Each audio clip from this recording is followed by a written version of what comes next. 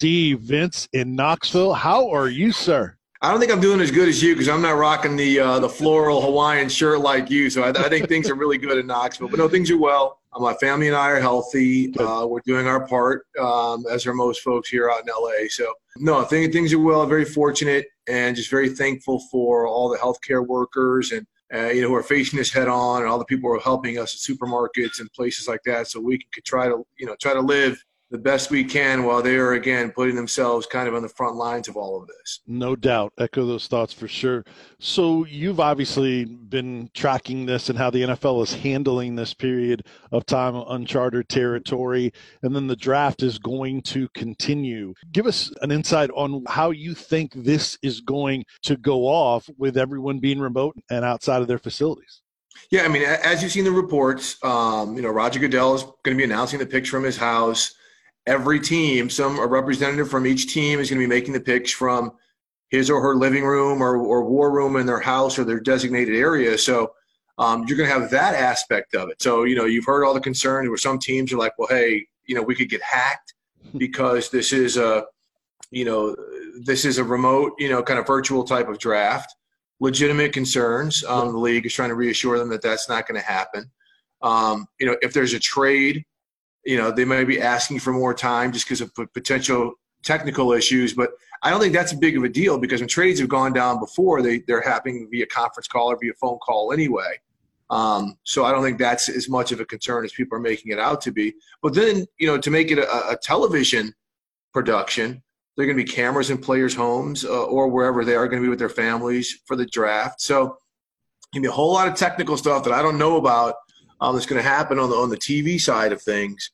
But just overall, I think it's going to, look, there may be a glitch here or there, but I think they're going to do test runs and things like that to make it as entertaining as possible. Because as you mentioned, this is kind of it right now for sports, with no games being played and things like that. So I think this is going to be something that will be highly viewed, highly reviewed. It's going to be highly anticipated as usual. So just a very interesting time, but I think the league and everybody is going to make sure that they try to goes off without any technical glitches. Steve Wyche from the NFL Network reporter, joining us here on 99.1 The Sports Animal. I'm Vince Ferrara.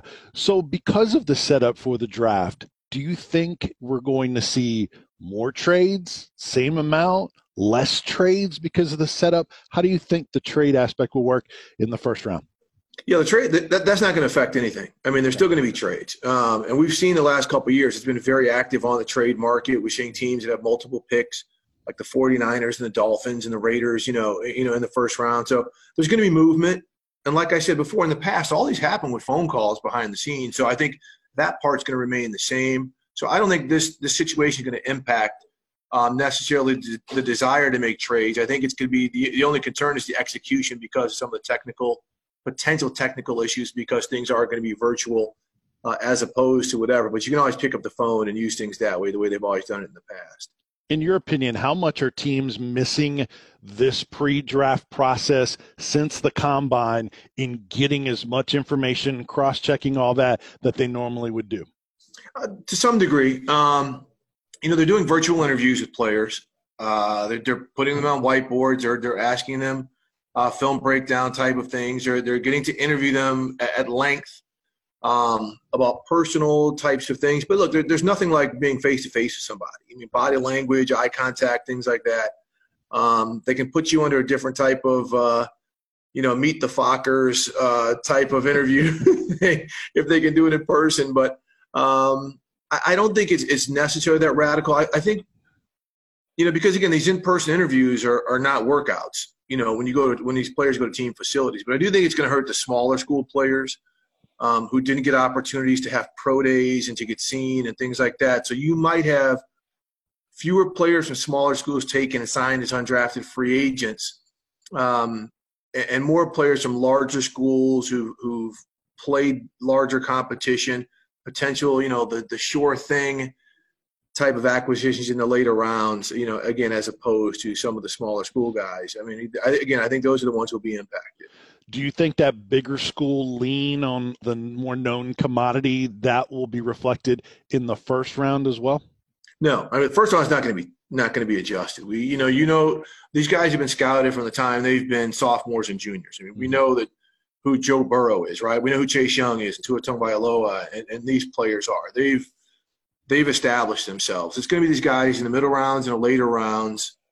And again, most of these scouts have done the work. This is the teams that are going to do well in this draft are the teams that have deep and experienced scouting departments, right? So they can guys who've been at it for years. So they can call their sources at their universities and in these communities and say, tell me the real deal about this guy.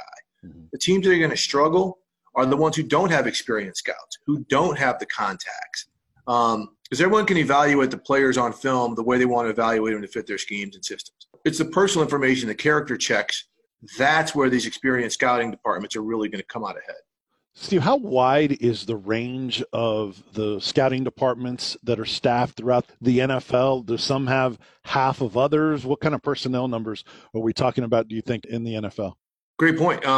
Look, you've got some teams that have these very extensive scouting networks. They've got – every team's got area scouts. They've got scouts out in the West and South and Midwest and Northeast. But there's some of these teams have a lot of people in the building. Some of these teams have – general manager, assistant GMs who used to be those worker bees, right? Who've got people on the ground. And those are the teams that are going to work. Hey, if somebody's got someone in Southeast Alabama who they can trust or who they used to scout with, who they can really trust, they're going to get the information. Whereas some teams, remember the Bengals, they used to have one of the smallest scouting departments in the NFL. I mean, coaches were doing a lot of the scouting on film after the season was over. So, I mean, it's teams like that don't prioritize scouting or who might use more data gathering as opposed to on-site, on-field visual type of just scouting football players. Those are the teams that could really, be at a disadvantage, so to speak, when you're comparing how a player does in down and distance situations as opposed to seeing how that player does in down and distance situations. It's interesting you mentioned the Bengals because really they were the team that I thought of when you were talking about the scouting department and notorious for it. So we're visiting with Steve Wyche from the NFL Network here on 99.1 The Sports Animal. 30-minute editions of NFL Total Access. You can find them Monday through Friday, 7 p.m. on the NFL Network. Steve, I want to get your thoughts on a couple of the Tennessee guys in the draft. Darrell Taylor probably is the guy that we've seen the highest on some mock drafts that rush end. And then also Jawan Jennings, Marquez Callaway. There's a number of others that I guess could potentially be free agents. Dominic Wood-Anderson, Daniel Batuli, Nigel Warrior. Any thoughts on any of those Tennessee guys for the draft?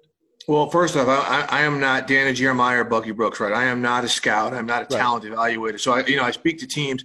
And the one thing that's interesting, we have you hear about the glut of, the Chase Youngs of the world, the chasing down at LSU, some of these guys who are the pass rushers. In the first round, you're not necessarily seeing outside the top two or three kind of the impact pass rushers, at least in the eyes of NFL teams, that you've seen in previous drafts. This is a big wide receiver draft. We know there are quarterbacks there, but the interior defensive lineman seems like that's where a lot of teams are going to go. So those guys from Tennessee, the edge rusher from Tennessee, he's somebody, if he doesn't go in the first round, somebody may get a steal in the middle rounds because, again, that's where just kind of the impact of some of these pass rushers are right now, not in part because of what they could do or what they've done, but because of other positions like wide receiver. We could see 7 or 8 of these guys go in the first round.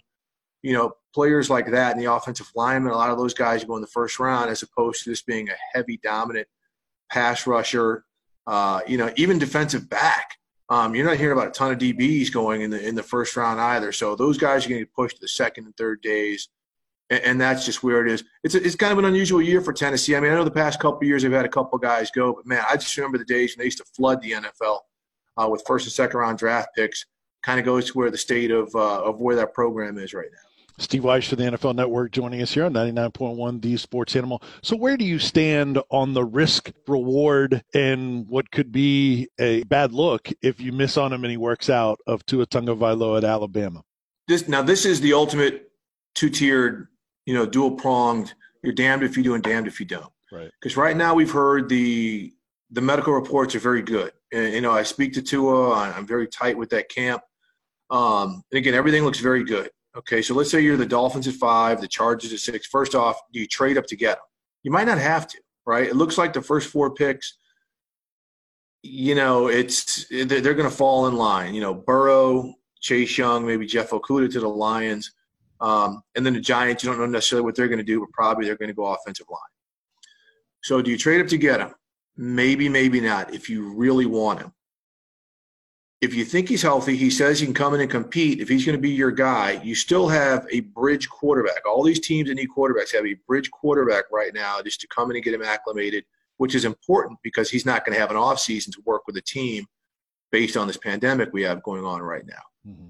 The bigger question is if you think he is going to be durable, right? If 4 years from now, all of a sudden you see something degenerative in those medical reports, is he going to be the guy you can hang your hat on for 10 or 15 years? At the same time, if you do not draft him, let's say the Dolphins pass on him and they take Herbert, he goes to the Chargers and has a great career, and Herbert doesn't. Now you're looking at a Bears situation where Mitchell Trubisky has not worked out and they passed on Deshaun Watson and Patrick Mahomes. That gets people fired, okay? And that's where, again, the damned if you do and damned if you don't. You know how good Tua is. If you draft him, you may be taking the medical risk. If you don't draft him, you could be taking a job security risk. It is fascinating. Obviously, the quarterbacks have been talked about the most, especially that Tua situation. But it might have been Rex Ryan, I guess, that trotted out that this is the biggest risk in NFL draft history. Are we talking about that kind of level of the risk in that Tua pick? I don't know if it's the biggest risk in draft history. I mean, it's because of the medical issue and because of this pandemic, team doctors can't get their hands on them individually, even though his most recent exam was done by the Titans doctor, Thomas Bird, who's a hip specialist. That information was shared. He's highly respected. Teams were able to kind of give their input on some of the things they wanted to look for, and teams did get their hands on him at the combine. But again, that was in February. He was not at the health status that he is now. He's evolved. He's grown. Look, it's always a risk drafting a quarterback. I mean, was it any bigger risk than taking a Christian Ponder? Was somebody that people didn't think was going to be a top 15 quarterback, and he was, or a Blaine Gabbert, or some of these other quarterbacks, Jamarcus Russell. The only thing is you've got the medical, and you have it and you don't. You know that there's a medical issue. But you know what? The Miami Dolphins thought that Drew Brees had a medical issue in his shoulder, so they went with Dante Culpepper a couple of years ago. How'd that work out? Yeah. So to say this is the biggest risk, I'm not quite so sure that this is the biggest risk in draft history, but it's one in recent history that would be noteworthy, whether it works out or not. Steve, as you know, being there in LA, a lot of people have connected a Cam Newton or a Jameis Winston with the Chargers. Why would they do that if they're very likely to take a quarterback at number 6? Well, the Chargers have already said they're not going back into free agency. They really, Anthony Lynn really likes Tyrod Taylor, the current quarterback. He had him in Buffalo. We all know he is a starting caliber quarterback, even though people say he can only take a team so far. But again, if they've got to go a season or a half season with him as a starter, that's fine. They do not want to bring Cam Newton in. They've just kind of made that clear. It's weird. Cam Newton is interesting to me because, speaking to people around the league, there's not that many starting jobs open right now, for one. And then two, if you bring him in to be a backup or to compete, Cam is a big presence, right? He is, some people see him dressing, a certain way and don't like it. He's got a big personality. To me, a team like the Jaguars, okay, if Gardner Minshew's your guy, well, bring Cam Newton in. That coaching staff is on the Green Mile right now, and that personnel staff.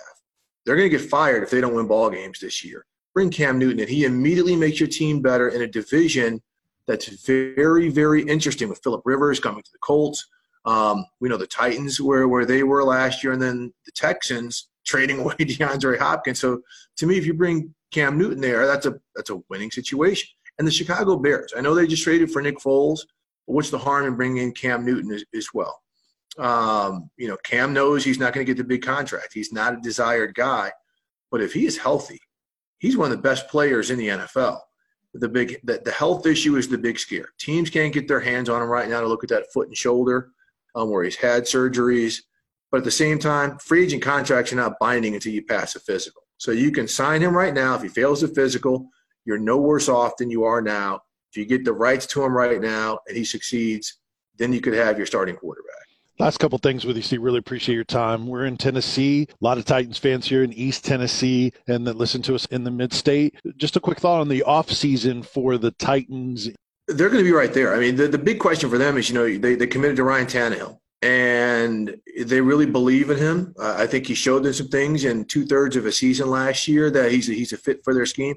But can he do it? Did he have on a glass slipper? Or is he someone who can continue doing what they do? Can Derrick Henry continue doing what he does? I mean, it's hard to, for running backs to have those types of years back to back to back, kind of like Derrick Henry has done. So, again, they stuck with the nucleus of their team. They lose a guy like Jarrell Casey. Wow. I mean, he's a fantastic player. So maybe that's where they're going in the first round of the draft. We saw, the 49ers also trade away DeForest Buckner, who's just a monster. So that tips you to where they're probably going in the draft as well. As for financial issues, I think both players were traded away. But I think the Titans are right there. It's just, to me, it's a division that's top to bottom. Well, the Jaguars, I don't know, but the top three teams could all win it, but they all have so many question marks with some of the things that were done this offseason that you just don't know what the best team will be, which is why it's going to be a great division to watch. But I really love the Titans. I loved them last year, even when Mariota was the starter, and I really liked them going into the season. Question marks like trading DeAndre Hopkins. Oh, my God. Oh, God. Yeah, I think we know where we all stand on that one. So yeah, I'm sure Deshaun Watson's happy about that. Try to do with our interview some fun stuff here at the end. So I got 3 things I want to ask you about. It's 3 for V. So I want to ask you what room you're in. Do you have a dog nearby that can hop on the video with us? And tell me about the last time you were in Knoxville, if ever. Okay, I'm in my kitchen. Okay. I do not have a dog or any pet. Our fish died recently. Oh, sorry. And the last time I was in Knoxville, I was with Charles Davis, and we were there, the former volunteer who's a broadcaster now, and we were there for Eric Berry's Pro Day. So that was several years ago. So haven't been there in a while, but there you go. You got answers to your questions. Very good. Doesn't get any better in terms of human beings than Charles Davis. We talk to him all the time, yeah. Well, Steve, thank you so much. Really appreciate it. Always great to catch up with you. Of course, once again, 30-minute editions of NFL Total Access Monday through Friday, 7 o'clock on the NFL Network. And you can follow NFL Network reporter Steve Wyche on Twitter as well, at Wyche, WYCHE 89. Steve, be safe, be healthy, you and your family. Thanks so much, and we'll look for you on the NFL Network. You too. Thanks a lot, Vince.